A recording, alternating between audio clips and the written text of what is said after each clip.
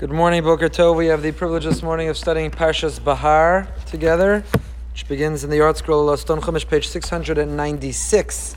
Bahar is normally or often linked with Bechukosai, but this week we read it alone, so we have the ability to concentrate directly on Bahar. The overwhelming majority of the Parsha of Bahar deals with the laws of Shemitah, which we'll take a look at together, and then gets into the second half, transitions into the question of how you deal with a poor, indigent person, our responsibility towards them, and hopefully we'll speak about the link or the connection between these two sections, which don't necessarily seem like a logical or absolutely logical flow. So the parsha begins, Vaydaber Hashem Moshe Bahar Sinai Lemor, Daber b'nei Yisrael v'yamarta aleihem.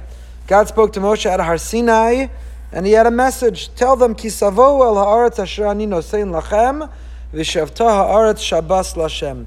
When you enter the land, you are to observe a Shabbos for God. And the Shabbos that we observe for God is not a typical Shabbos of 24, 25 hours. Of course, the Parsha is dealing with the issue of Shemitah, the sabbatical year. Now, the Parsha begins with a reference, a connection between Shemitah and Har Sinai. And Rashi asks the famous question, Ma inyan Shemitah etzel Har Sinai? V'halo kol hamitzvos ne'amru b'Sinai. What in the world is the connection between Shemitah and Har Sinai? Why are we invoking Har Sinai in order to launch into the laws of Shemitah? All the Torah, 613 mitzvos, were all given at Har Sinai. So why don't we say when it comes to the Shatnez, Kilayim, when it comes to some other mitzvah, Shabbos, Kashrus, Shofar, Lulav, why don't we introduce it Bahar Sinai? Why specifically Shemitah? Ma inyan Shemitah etzel Har Sinai. Just like Shemitah, the details, the rules, the big picture, the minutiae, they were all Sinai. It all comes from Sinai. So too, all Torah and mitzvos, all the broad principles as well as the detailed minutiae rules, they all come from Har Sinai. So Rashi asks the famous question, Ma inyan Shemitah etzel Har Sinai? I've shared before many times, Rabbi J.J. Schachter quotes a story. He was in Israel, in a hotel, he turned on the TV, it was the show Kojak, and I forgot the name of the side character, asks him, what does it have to do with the price of tea in China? And the Hebrew subtitles on the bottom, what does it have to do with the price of tea in China, said, Ma inyan Shemitah etzel Har Sinai. Right? Mamash, what a country that Rashi is broadcast as subtitles. Implicit in the translation of pop culture is a Rashi.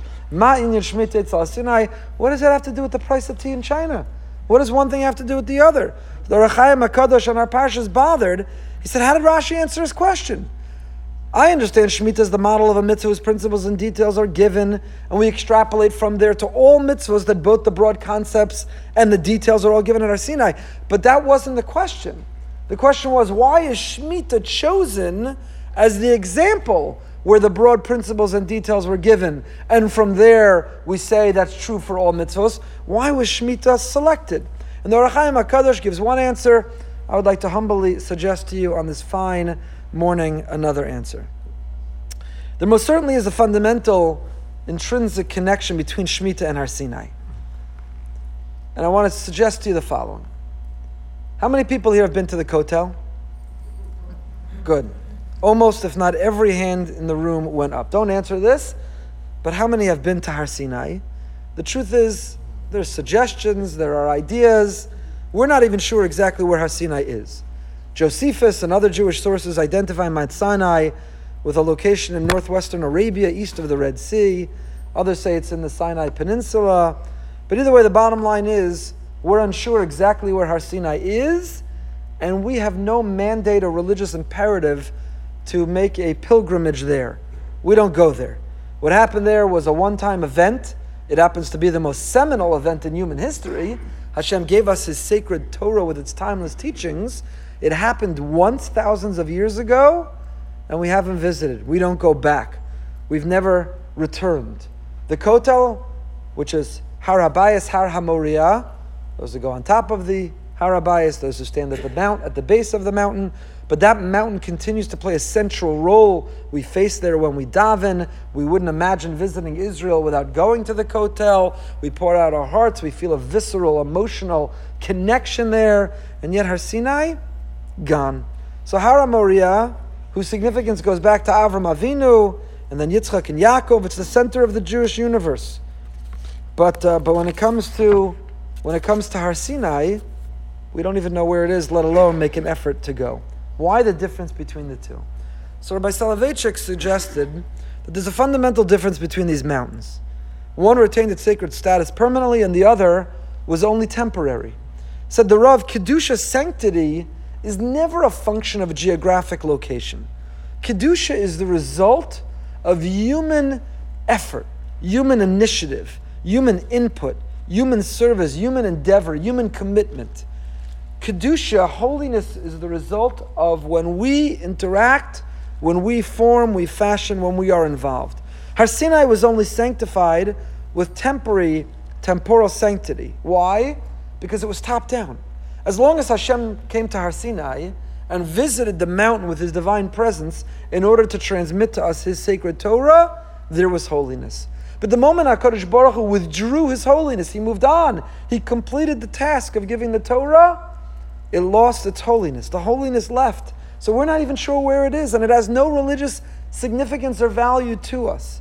Har HaMoriah, Har HaBayis, on the other hand, was not sanctified because Hashem visited it, but rather it has an eternal sanctity, and it remains a holy spot today. Why? Har Sinai is submissiveness. It's passive compliance. It was a spectator event. It was entirely top down. It was God in search of man. But Har HaBayis, Har HaMoriah, is exactly the opposite. It's our being proactive and engaged. It's being invested in taking initiative. It is not God in search of us. When we go to the Kotel, when we went to the Beis HaMikdash, it was man in search of God. So I want to suggest to you that for 6 years Hashem instructs us, be active, manipulate, control, discover, innovate, make progress in His world, Vikivshua. God says, here's my earth, you are the stewards of it. Go take it apart, understand it, build, innovate, create, master, and control it. The 7th year is Shemitah. In the 7th year, Hashem says, stop. Be submissive. Be subservient. Be docile. In the 7th year, be passive. In the 7th year, be at peace with nature and at peace with my earth. Shemitah is the Har Sinai mitzvah par excellence. Because both Shemitah and Har Sinai are about nullifying ourselves and relying entirely on Hashem. It's a Kedusha that comes top down. It's Hashem's presence and we are passive spectators. So on the one hand, Shemitah is learned from Har Sinai, I want to suggest, because Shemitah is exactly what Har Sinai was about. Har Sinai was about passive spectator, receiving, accepting God's in search of us, receiving Kedusha that comes from Hashem. What happens the other 6 years in between? It's not a coincidence. The Torah says, Sheish shanim tizra sadecha, Sheish shanim tizmor karmecha. 6 years, plant. 6 years, care for your vineyard. Asaftas tvuasa, and gather. And then Bashana Ashris, Shabbos Shabbosoniyah. In the 7th year, then and only then, is it Shabbos. Let's say you say, I like my sabbatical so much, I'm going to take it all 7 years. I like a sabbatical so much, I'm going to go into permanent retirement immediately, without even working a day in my life.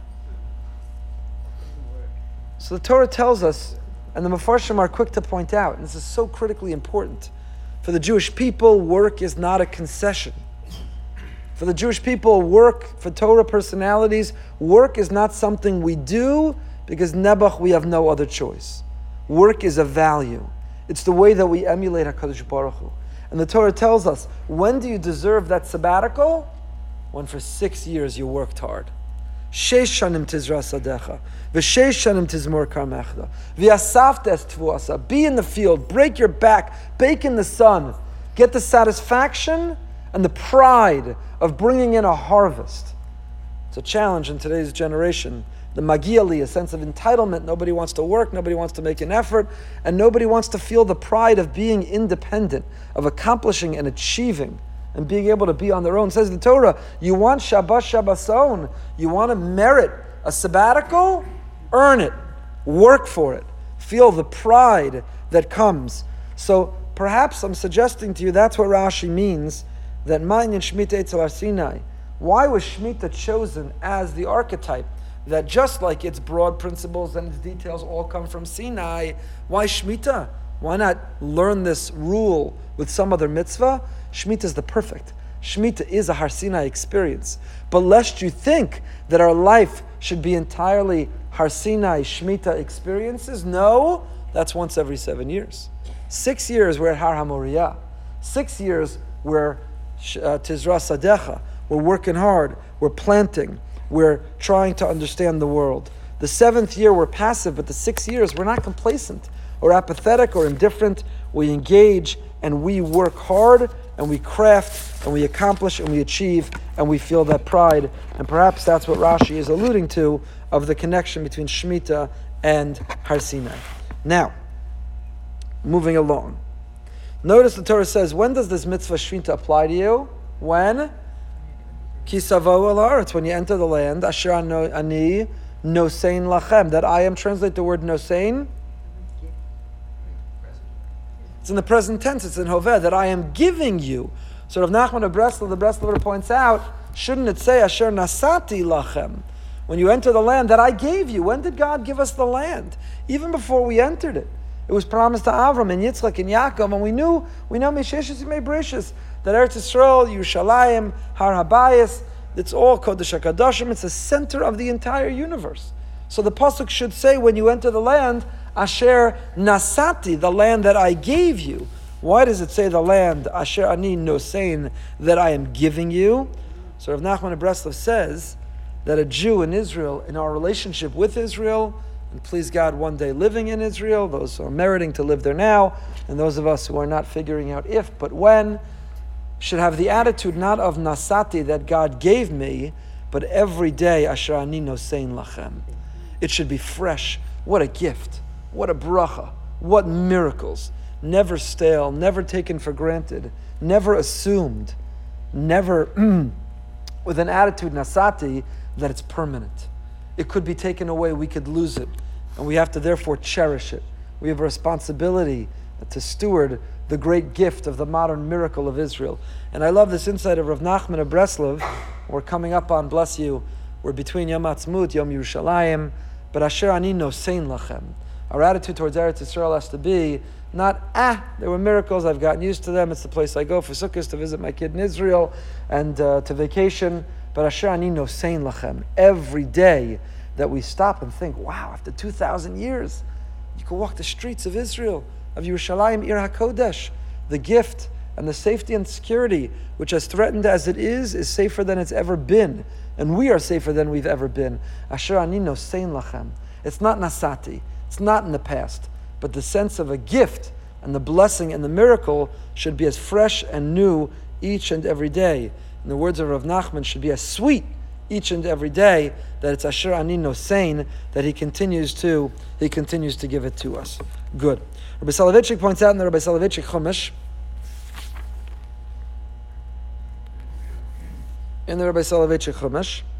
Bahar Sinai. Actually, before I share the Rabbi Soloveitchik, I'll tell you another insight of Rav Aaron of Belz. Rav Aaron of Belz, so we shared Ma'inyan Shemitah Eitzel Har Sinai. I gave you one suggestion. Told you that Ohr HaChaim HaKadosh asks on Rashi, how did he answer his question? We offered one suggestion. There's the Har Sinai paradigm, and there's the Har HaMoriah paradigm. Shemitah parallels Har Sinai. The 6 years of work parallel Har HaMoriah, a Kedusha which is fleeting, top down, versus the Kedusha which is lasting and permanent, which comes from the bottom up. But Aaron of Belz shares a second insight into what is the connection, Ma'inyan Shemitah Eitzel Har Sinai. Again, the Ohr HaChaim said, couldn't we have learned this when it comes to any mitzvah? Isn't it true about every mitzvah? So he explained that it says, V'shavta ha'aretz Shabbos l'Hashem. Why are you letting the land rest? So I might have thought, you know why? I'm an environmentalist. I love trees, and I love the earth, and I love the soil. And therefore, out of compassion, I want the earth to rejuvenate, and to re-energize and to heal, and I love the earth and we have to protect it. So why am I observing Shemitah? For the earth. Because the earth is an end to itself. The earth is a source of our concern and care. Says the Torah, you know why you're observing Shemitah? Don't be confused. You can be an environmentalist, nothing wrong. Be green, environmentally concerned and sensitive, and care about protecting and preserving our sacred earth. It's a trust God gave us. We read about back in Sefer Bereshis. There's nothing wrong with that. I'm not minimizing, nor certainly not mocking. But that's not why we observe Shemitah. You want to know why we observe Shemitah? Says Rav Aaron of Belz, look at the Torah, it tells us. V'shavta ha'aretz Shabbos, why? L'Hashem. The whole reason is, Kadosh Baruch Hu told us. And that's ma inyan Shemitah Eitzel Har Sinai. Just like Shemitah makes sense to you, and you say you could be an atheist environmentalist and also care about giving the earth a sabbatical, but no, that's not why. It's because L'Hashem, we're doing it because God says jump, we say how high. That's ma inyan Shemitah Eitzel Har Sinai. So too with other mitzvos, that you might think, I understand exactly why, it makes sense to me. I can be an atheist and still want to keep or observe it. Kadosh Baruch Hu says, no, L'Hashem. The reason we do mitzvos is not because they make sense. It's not because they're compelling. That may make it easier. It makes it more pleasurable. It makes us more motivated, but it's not why. The why of why we do mitzvos is Kadosh Baruch Hu told us. He says, jump. We say how high. V'shavta ha'aretz Shabbos L'Hashem. Just like Shemitah is L'Hashem, so too every mitzvah that came from Har Sinai is from Hashem. Back to Rabbi Soloveitchik. So Rabbi Soloveitchik says, Behar Sinai, in Parshas Acharei Mos, the Torah describes a land filled with sanctity that cannot abide transgression. Parshas Bahar expands on the theme in discussing the mitzvahs of Shemitah and Yovel. Eretz Yisrael is under God's direct providence. It is a land the Lord, your God, looks after. The eyes of your Lord are there from the beginning of the year to the end of the year. Pasuk in Devarim. When we express concern about the ability to observe Shemitah, the Torah reminds us, Eretz Yisrael is not an ordinary land. It will respond to the needs of the Jewish people just as caring individual responds to the needs of a loved one. Eretz Yisrael has a vibrant, vital personality that distinguishes it from all other lands. Said the Rav, Eretz Yisrael is unique, it's singular. Just like the Torah is unique, and the Jewish people are unique, Eretz Yisrael. This threefold, the trifold, the tripod upon which our whole religion rests. Torah Yisrael, Am Yisrael, Eretz Yisrael. What is the common theme for all three? Is their singularity, their uniqueness. They are a skula. We are an Am Segula, and Eretz Yisrael is a land that is skula. And the Torah, what does it mean to be a skula? It means unique, it means singular, it means special, different, distinguished, apart. Eretz Yisrael could only be in Eretz Yisrael. We once gave a whole shiur, you can find it online on my website, but we gave a whole shiur about why, in fact, at the Zionist Congress, when Herzl proposed making Israel in Uganda, and the Mizrahi was prepared to vote for it, because they thought it's a step, let there at least be Jewish sovereignty and a Jewish land, and ultimately it can be moved. But it was the secular who voted against it. Kind of ironically, and the history of it's fascinating. But why could it never be in Uganda? Why can't we relocate to some other piece of land? In that shiur, I introduced it with an article from somebody on the internet, I have no idea who they are, and certainly they don't seem to bear any authority, who suggested that Israel should be in Germany. The reparations Germany should give to the Jews for what happened, sounds like a Rashida Tlaib proposal, but it should have been in Germany. It can't be anywhere else in the world but Israel, because Israel for us, Eretz Yisrael, Medinat Yisrael, is not just Jewish sovereignty and a Jewish nationhood, Jewish peoplehood. It's not just a Jewish state. It's about the very soil, the earth, the land is categorically different than dirt, than soil, than earth anywhere else. It's the only place where we have mitzvahs hatzluyos ba'aretz. It's a land that's a skula, that if we go there, people who are struggling in fertility and struggling in this and struggling in that, there's a special auspiciousness to the land that's categorically different than anywhere else on earth. And says Rabbi Soloveitchik, included in that categorical differences is a moral compass that the earth of Israel has that nowhere else has. And if morally those living in the land are corrupt, the earth will vomit us out. And that's what the Torah is telling us in this passage, is continuing here with Shemitah. And the Rav writes this again on the words V'shavta ha'aretz. the land shall rest Shabbos. Torah speaks of a land defiled, and of a land resting, and of a land observing Shemitah. The land of Israel possesses a distinct personality. It's likened to a human being who can be defiled, or can be sanctified, can rest, and can be appeased. Just as a Jew observes Shabbos once a week, the land of Israel observes Shabbos once every 7 years. In this way, the land of Israel takes on human dimensions. So the earth, the land of Israel, has a personality. It's not like anywhere else. And you can go visit the wonders of the world. And there are other sites on the globe that are magnificent to behold and to see. They are part of the artistic impact of Hashem. We say, Ein Sur Ke'Elokeinu, Ein Tzayar Ke'Elokeinu. There's no artist like God. Go to Glacier National Park in Montana. Go to the Swiss Alps.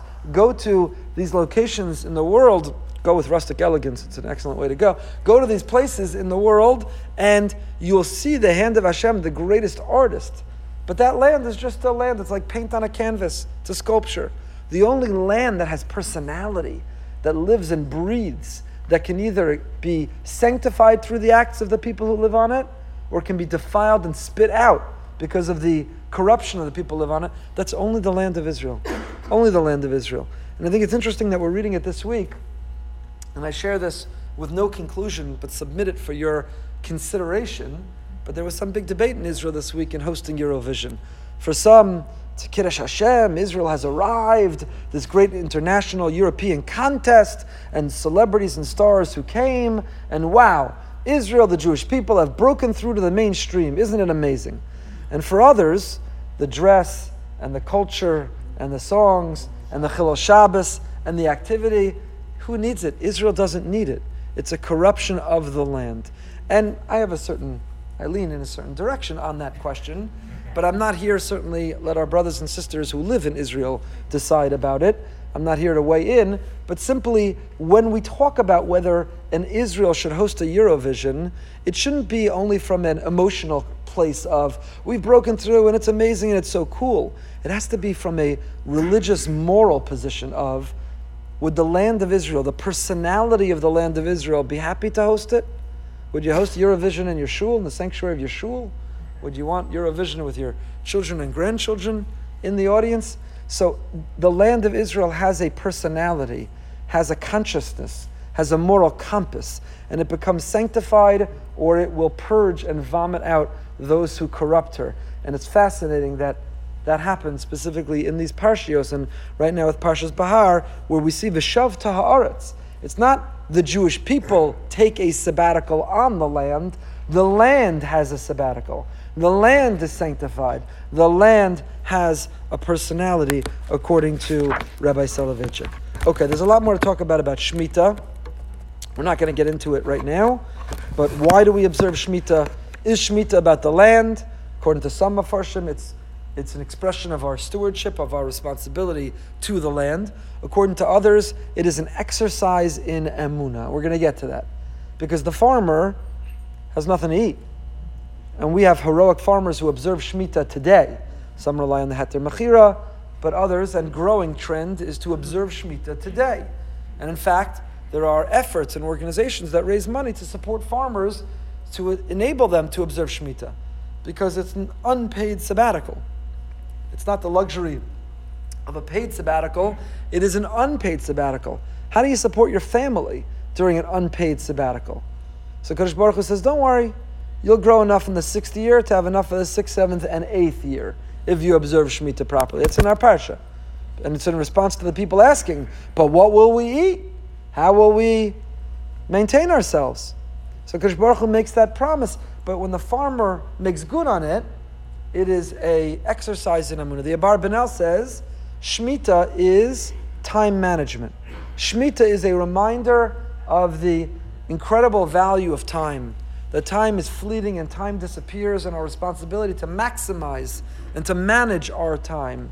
And so the farmer is consumed by the cycles of agriculture and of working his farm or her farm to maximize efficiency and to maximize profits, spends the 7th year remembering you can spend time differently, learning and growing and bettering ourselves and protecting ourselves, not only protecting our fields. So there's a lot more to talk about Shemitah.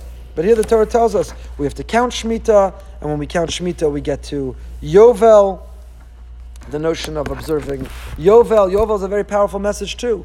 What happens in Yovel? Property is returned to the original owner. The property is returned to the original owner. And what is the significance of the message of that? There's an exception, Batei Arichoma, homes of a walled city, only within the first year can they be redeemed. If they're not redeemed within the end of the first year, then they do not return in Yovel, and you lose the right to get them back, as opposed to other properties, which after 50 years, in the 50th year, the Yovel, the Jubilee year, they go back. What's the message? The Meforshim say a very, very beautiful message. Meforshim say, you know what the message is? We work hard, you think you accumulate and you amass things in real estate and property, it's all going back. At the end, that's not what you take with you. That's not what you keep. That's not what you have. What you have is what you did with it. What you had are the experiences and the relationships and the difference that you made and the contribution that you left. The things, so basically Yovel is a rehearsal for death. That in our lives, we go through the experience of not being able to keep and take something that we acquired to inspire and motivate and remind us that in all of life, you can't keep and take that which you've amassed and accumulated. Enjoy the fine things. But at the end of 50 years, it's gone. At the end of 120 years, it's gone. You can't take with you anything you kept. Paradoxically, the only thing that you can take with you is what you gave away. I'm not doing another Friends of BRS. Last time we spoke about this at Parshas Truma, Tetzaveh, and we did a good appeal for Friends of BRS. But you're the full year of people, so you don't need that spiel. So, but you can't, ironically, you can't take what you keep. You can only take what you give away, and Yovel is the reminder of that. Torah tells us the land shall not be sold permanently. That's the message. V'ha'aretz lo simacher litzmisus. The land shall not be sold permanently. The Torah introduces the principle of not selling in perpetuity in two different psukim. And the Rav says one is talking about the Chefza, one's talking about the Gavra. This is a separate halacha about Eretz Yisrael now. We're talking about you're in Israel. And the Torah here is telling us that in Israel, it's litzmisus. You can't sell it or give it to anyone away. It belongs to us, Israel. It has to be part of the Jewish people. We don't give it away. And why is that? Ki gerim v'toshavim atem imadi. If you want to follow inside, I'm on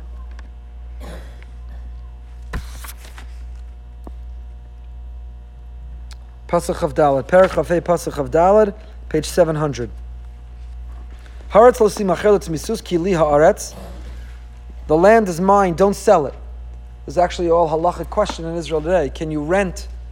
If you own an Airbnb, can you lease, can you rent, can you sell land in Israel to a non-Jew?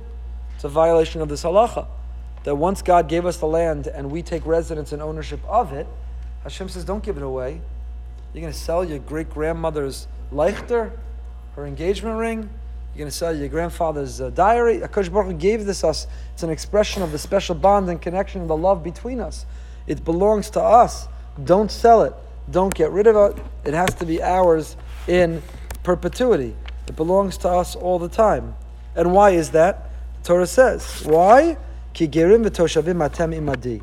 Because you are gerim and toshavim with me. What does that expression mean? What does that mean? Ki gerim, you are strangers, and toshavim, residents or temporary residents, together with me. And that's the reason you shouldn't sell the land in Israel. What does that mean? Ki gerim v'toshavim. So I saw a beautiful explanation. What is it? Ki gerim v'toshavim imadi. From the tzaddik, Rav Baruch of Mezbuz. Rav Baruch of Mezbuz says, what does it mean? When are you imadi? When you are gerim v'toshavim. When you realize that you're just a visitor to this world. It's not a permanent resident. If you maintain the attitude that I'm just passing through, I'm just a guest, I'm just a visitor.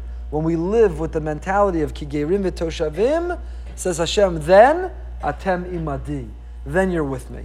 You see, if you're with Hashem, then we enter to a higher calling. Then we understand that there is a immortality, an afterlife, a world that we're really working towards. If you think this world is all that there is, if we seek pleasure in this world, and this world is all we care about and all we pursue, then we're not really with Hashem. To be atem imadi, to be with Hashem, ki gerim v'toshavim, then we preserve and maintain this attitude of being strangers, Okay, Torah then goes on. This is the part I want to really study together, analyze a little more closely together. Chiyamuch achicha. We're going to get immediately now into two cases of a person who becomes impoverished, becomes indigent, a person who struggles financially. And the Torah tells us you can't be indifferent. You can't look the other way. You can't pretend you don't see. You have to stand up and you have to pledge to help. And the question is why? The question is why, and the question is how. So the first v'chiyamuch achicha is that they have to sell their land. V'chiyamuch achicha u'machar me'achuz aso u'ba go'alo ha'karov elav v'galas mimkar achiv, that there has to be the right to redeem it. Notice the language, ki yamuch achicha. Translate those words, ki yamuch achicha. How do they translate? So it doesn't just mean you become poor. You are poor. Doesn't mean you are poor. Ki yamuch achicha means you become destitute. And on these words, Rabbi Soloveitchik says, the Torah emphasizes the calamity of becoming destitute, as opposed to being destitute. It doesn't say if someone is poor, it says if someone becomes poor. Why? Because the great misfortune of becoming destitute is the experience of loss. There's a well-known axiom in life, addressed in the Gemara Yuma, Daf Chavtes. The Gemara there says, it's more difficult to relearn something forgotten than to learn something new. It's harder to rebuild than to build from scratch. If you build a new business, you have enthusiasm, excitement, zeal, vision. You're ready to go. But to rebuild after becoming bankrupt, a business that becomes bankrupt, is much harder. In a similar vein, the tragedy behind old age is the necessity to relearn how to perform old tasks and actions that were so facile when one was younger. We can attempt to build a substitute structure. We can never restore the majesty of the original. So part of the sensitivity and the empathy we have to have for the person going through losses to realize that it's not that when a person is poor, but chiyamuch achicha. It's not simply the existence of being poor, it's the experience of becoming poor. It's losing what one had. It is descending, it's falling, and needing to be supported. That should motivate, inspire, or obligate us to have a reaction. And included in that is, al tikach meito neshach v'sarbis. We have a prohibition. We're not allowed to lend with usury. We're not allowed to lend with interest. It's not just that we can't lend with outrageous interest rates. We can't lend with interest at all. Why can't you lend to a fellow Jew interest? Why can't you lend interest? So the Torah itself tells us why. Torah says, we're now on page 702. V'chiyamuch achicha umato yado imach v'chazakta bo ger v'toshav v'chai imach. Al tikach meito neshach v'sarbis. So again, your brother falls, you extend your hand to him and help him, support him. Ger v'toshav v'chai imach. Not only your brother, here a ger and toshav also are eligible for your help and support. Don't charge interest. Have awe of God and let your brother live with you. Why shouldn't we do it? Because I am the Lord your God.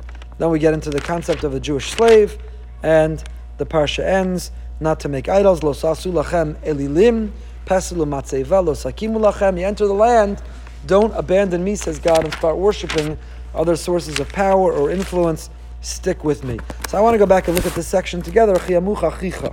When your brother becomes poor. V'chiyamuch achicha. Umato yado imach. He becomes poor. How does he become poor? Imach. With you. Let's see what this means. So, yeah. Perach Hafei, Pasuk Lamed Hey. Chapter 25, verse 35.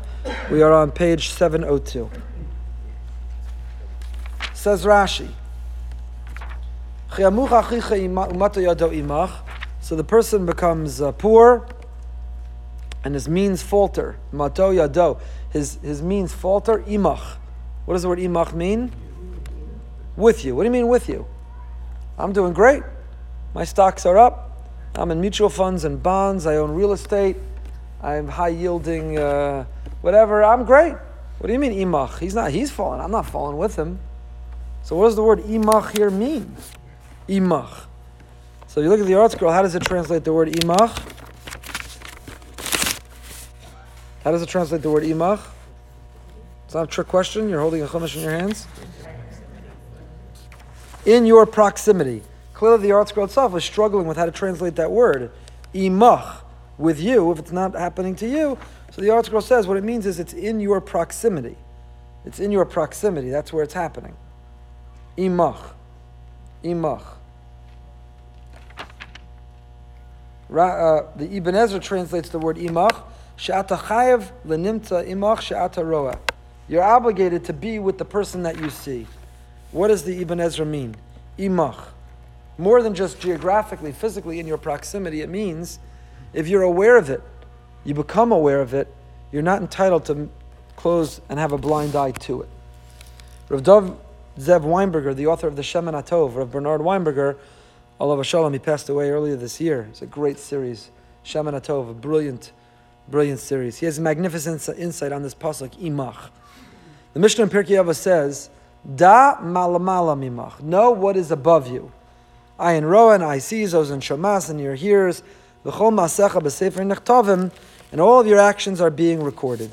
And this is the classic Mishnah, which we're supposed to be mindful of always. Wherever we are and whatever we're doing, know there are security cameras. And they have microphones. And everything we're doing is being recorded. And you look around and you say, I don't see a security camera here. The Ribono Shel Olam has a camera on you. And some describe that the experience of when we go upstairs, they define, you know what hell is? Watching a videotape of the most uncomfortable moments of your life with Hashem. We have the capacity to edit. It's called tshuva. If you're concerned that some of those video are going to be shown in front of the Ribono Shel Olam and other people you care about, we have the edit button. We can edit our lives through the process of tshuva. But kol masecha b'sefer nechtavim. Ayin roa, there's an eye seeing, ozen shamas, there's an ear listening. And kol masecha b'sefer nechtavim, Kadosh Baruch Hu is recording everything. That's the classic way of understanding that Mishnah in Avos. But the Heilige Baal Shem Tov has a different understanding of what this Mishnah means. Baal Shem Tov says the following: Da malamala mimach. Know what is above you. You know what is above you? There's a Ribono Shel Olam. And the Ribono Shel Olam has a master plan. And everything that's happening in your life, nothing is by coincidence and nothing is random or chance. It is all by design. And because it's by design, ayin roeh. What you see, you were meant to see. And ozen shoma'as. What you hear, you were meant to hear. And kol ma'asecha b'sefer nechtavim. How you react and how you respond to what you saw and what you heard, that will be recorded for posterity. That will define who you are. In other words, it says the Baal Shem Tov, nothing's a coincidence. So you happen to be somewhere where you overheard someone say something. You happen to be somewhere and you saw something. You're not entitled to close your eyes or close your ears and keep walking. You were meant to see that. And you were meant to hear that. And the Baal Shem Tov said this, and it's applied in many contexts. If you see something that disturbs you, if you see something that makes you happy, if you see an opportunity, whatever we see or experience or hear, that is by design. Dam malamala mimach. No, there's a Hashem above us and He orchestrated it. So that ayin roa, what we see, what we were meant to see, and ozen shomas, what we hear, we were meant to hear. And now, the question, the burden's on us. Kol masecha. What are you going to do? Because b'sefer nechtavim. So it says the Shemen HaTov, applying this insight of the Baal Shem Tov, that's what it means. Umata yado imach. The person became destitute imach in your proximity. In your proximity. Why did HaKadosh Baruch Hu orchestrate things that you overheard or you saw or you became aware or you know about their pain or their need or their challenge or their struggle? You know why? So you could strengthen him. V'chai imach. Just like Mata yado imach, v'chai imach. We have a responsibility to intervene and to help and to make a difference. We're not entitled to just look away. You see something, you got to say something. You got to do something. Not just when it comes to safety and security, but when it comes to helping people. You become aware of someone, you can't pretend you didn't see or you don't know, you have to, HaKadosh Baruch Hu made you see because there's something you can do. You may not be able to write the big check, but you may have the connection, you may have access to the doctor, you may have the ability to support and to help. And that's what the word imach in this context means. The word imach means that it happened near you not by accident. It happened near you by design because it's a call for you to respond and to make a difference. And v'hechazakta bo, what difference can you make? Such an incredible insight. Says Rashi. Why does it say v'hechazakta bo? It's a funny word, hechazakta. Strengthen. Al tanicheu sheyered v'yipol v'yeh kasha lakimo ela chaskeo mishas motas hayad lemazadoma lemasui shalachamor odei alachamor echad tofes bo mamido nafal haaretz chamisha ein mamidinaso. Says Rashi, you have something which is extraordinarily heavy. If it falls, it's very hard to lift. But if it's falling, it's hard. It's easier to set straight. It's much easier when something is tipping over to catch it and set it straight. Once it has fallen, it's much harder to lift up. And what's true for a physical burden or weight is true for people, says Rashi. A person is falling, it's easier to catch them and set them straight on their feet and on their way. But if they fall in and now they're lying, it's much, much harder to lift them up. And that's why the Torah says, v'hechazakta. Catch them before they fall all the way. Catch them on their way down. It'll be much easier. It'll be much easier to help. And then what's the responsibility? Just like mata yado imach, the responsibility is v'chai, where? Imach, with us. Says the Ramban on the pasuk, v'chai achicha imach, sheyichya imach, to live with you. V'hi mitzvah sasei la'achayoso. This is a positive commandment to sustain him. Shemimenu nitzavinu al pikuach nefesh b'mitzvah sasei. This is the source of v'chai imach, that we have a Torah obligation of pikuach nefesh that supersedes all the other prohibitions of the Torah. Umikan amru v'chai imach, v'chai achicha imach, and this is the source of the great machlokes ben Petura and Rabbi Akiva. If you're walking in the desert, in 2015 there was a case like this. French tourists were found dead in the white sand dunes of New Mexico desert. Their 10-year-old son was found alive. And why was he alive? Because their water supply they gave to him to live, and they died. For each sip they each took, they gave him 2, and that was enough to keep him alive, even though they died. That's the famous Gemara. 2 people are walking in the desert, and the one canister of water, and if you share it, you'll both die. If you keep it, you'll live, the other person will die. And Rabbi Ben Petura says, share it. And says Rabbi Akiva, v'chai, but chai imach, you have to make sure other people live, but imach, first you have to make sure you live. We spoke about this, the same Rabbi Akiva, v'yhavta l'recha kamocha, love yourself, and then love your neighbors as yourself, but not as much as yourself that you give your life for them. That's the famous machlokas between Ben Petura and Rabbi Akiva, and here the Ramban mentions it. The Torah then says, Al tikach meito, because you have an obligation to sustain him, to support him, to love him, don't take what? Don't take interest. Are you allowed to charge interest to a non-Jew? Yes. Why can you charge interest to a non-Jew? Is charging interest moral or immoral? Ethical or unethical? It's the way of the world. Charging interest is perfectly ethical.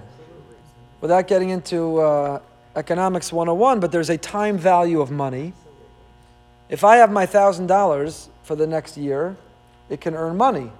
If I lend you my $1,000, when you give me back $1,000 at the end of the year, you haven't made me whole, because my $1,000 could have been my $1,000 plus interest. When I lend you money, there's a time value to money, so I deserve to be made whole.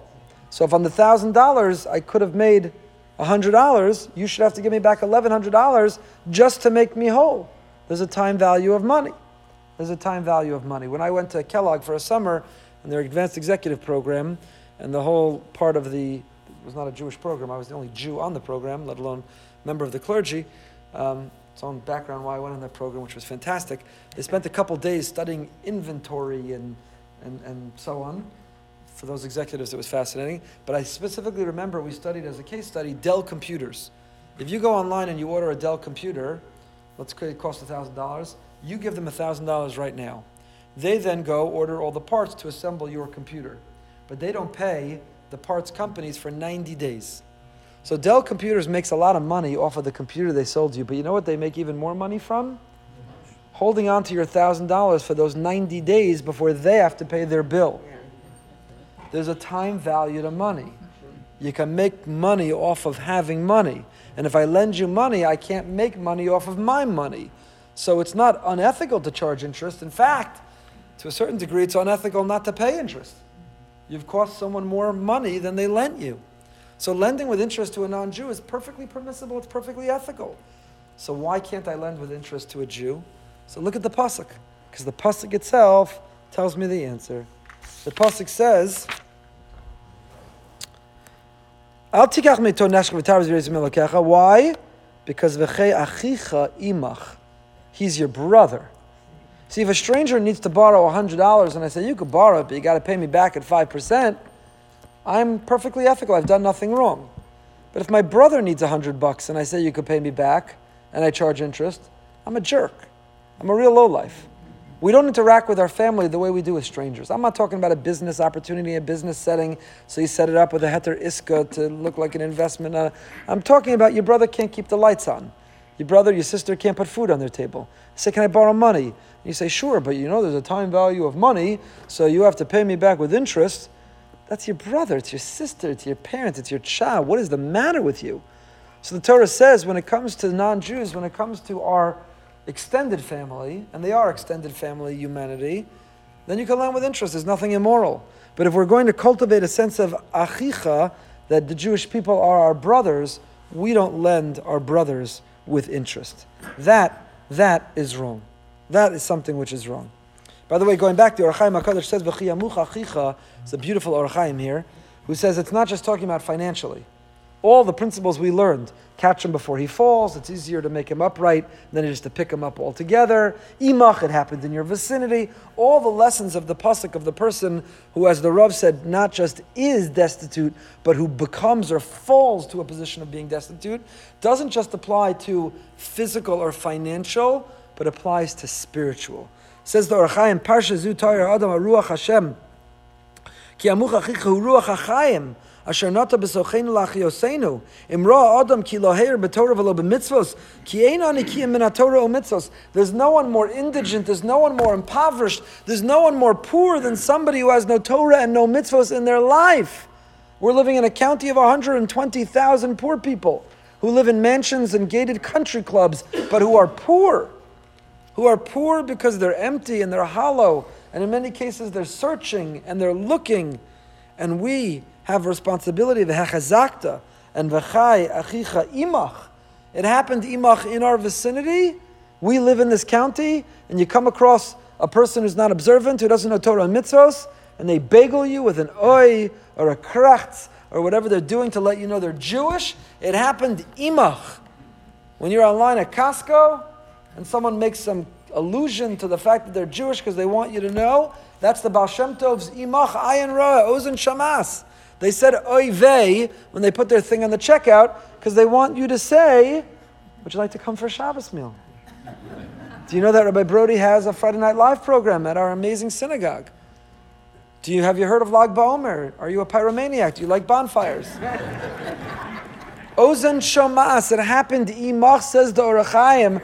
This notion of achiyamuch is not just financially, economically, but even more is true spiritually. There's nobody more poor, there's nobody more indigent or impoverished than a person absent Torah and mitzvos. And v'hachazakta, the responsibility to lift them up and for them to live with us. Why? Because they're our brother. Because they're our brother and sister, says the Or HaChaim, is true in the spiritual realm as much as it's true in the physical realm. Good. Let's keep going. So the Kli Yakar says, now we're going to put it all together. First half of the Parsha is all about Shemitah. Second half of the Parsha is all about the poor person. What does one thing have to do with another? So listen to another insight that's said in the name of the Baal Shem Tov. Today's a Baal Shem Tov day. A Baal Shem Tov day. Our Parsha says that at the end of the seventh year, the farmers asked by the Torah to leave the land fallow, Don't plant, don't harvest, forfeit your income for a year. And the Kli Yakar, back at the beginning of the parsha, says, I alluded to it earlier, that Shemitah is an exercise in Emunah. 6 years you work diligently, but what happens in those 6 years?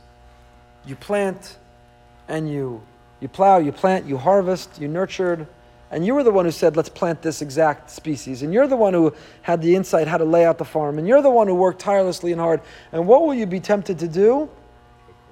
As you harvest and you count your money from selling your produce at the market, you'll say, Kochi va'otzem yadi. It's my hand, it's my genius, it's my hard work, it was my initiative. So at the end of 6 years, you're at your all-time low of arrogance and ego and taking credit and feeling independent. Says Kli Yakar, you know what happens? Shemitah comes along and it humbles you. And it says, take a year off, buddy, because it's never all about you. Go to the Beis Medrash and learn about Emunah and Bitachon and Dveikus. Spend time remembering that Hashem is the one who's responsible for our success. Hu hanosein lecha koach la'asos chayil. Hashem is the one who gave you the creativity and the vision. He gave you the strength for that back-breaking work. He gave you the rain, and He protected you from the insects. And you spend the 7th year remembering, so you're ready to go out for another 6 years of working, but not becoming vulnerable to feeling it was all up to you. Says the Baal Shem Tov, what happens when the farmer comes off the year of Shemitah, and that farmer, after a year, a sabbatical with no income, runs into a poor person? What is the farmer likely to say? Says the Baal Shem, the farmer is likely to turn to the poor person and say, give you tzedakah? Nobody gave me tzedakah in my sabbatical year. I learned to live with nothing for a year. Learn to live with nothing. I spent the whole year with Emunah and Bitachon. I spent the whole year just trusting that Hashem would provide. So go trust Hashem would provide.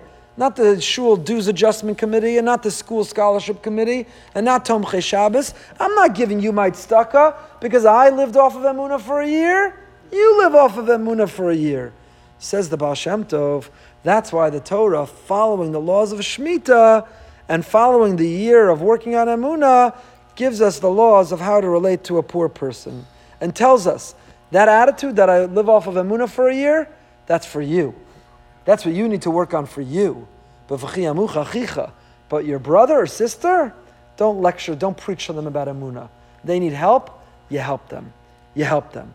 You know, it's been said, there's a great expression, pray as though everything depends on God and work as though everything depends on you. Pray like it all depends on God. When you're davening, it all is, Hashem, I need you. You are 100% the reason. When you pray, it's all about God. And when you work so hard as if it all depended on you. So the Baal Shem Tov would amend it. And he'd say, pray as if everything depends on God. When it comes to those around you, act as if everything depends on you. When it comes to your year and your life and your livelihood, Emunah. It all depends on God. When it comes to the livelihood and the needs of the people around you, it all depends on you, not on God. You have a responsibility to step up and to make a difference. There's another insight that you can offer. My friend, Rabbi Dr. Daniel Lerner in Baltimore, shared this insight with me. And I love this insight. He took the Baal Shem Tov and he took it to the next step. And he said the following. What else does the farmer feel at the end of that year of living off of Emunah? The farmer knows what it's like to be hungry. The farmer knows what it's like to worry how to pay his bills. The farmer knows what it's like to be anxious and have to rely on faith. That means that also positions the farmer to be even more sympathetic to the poor person.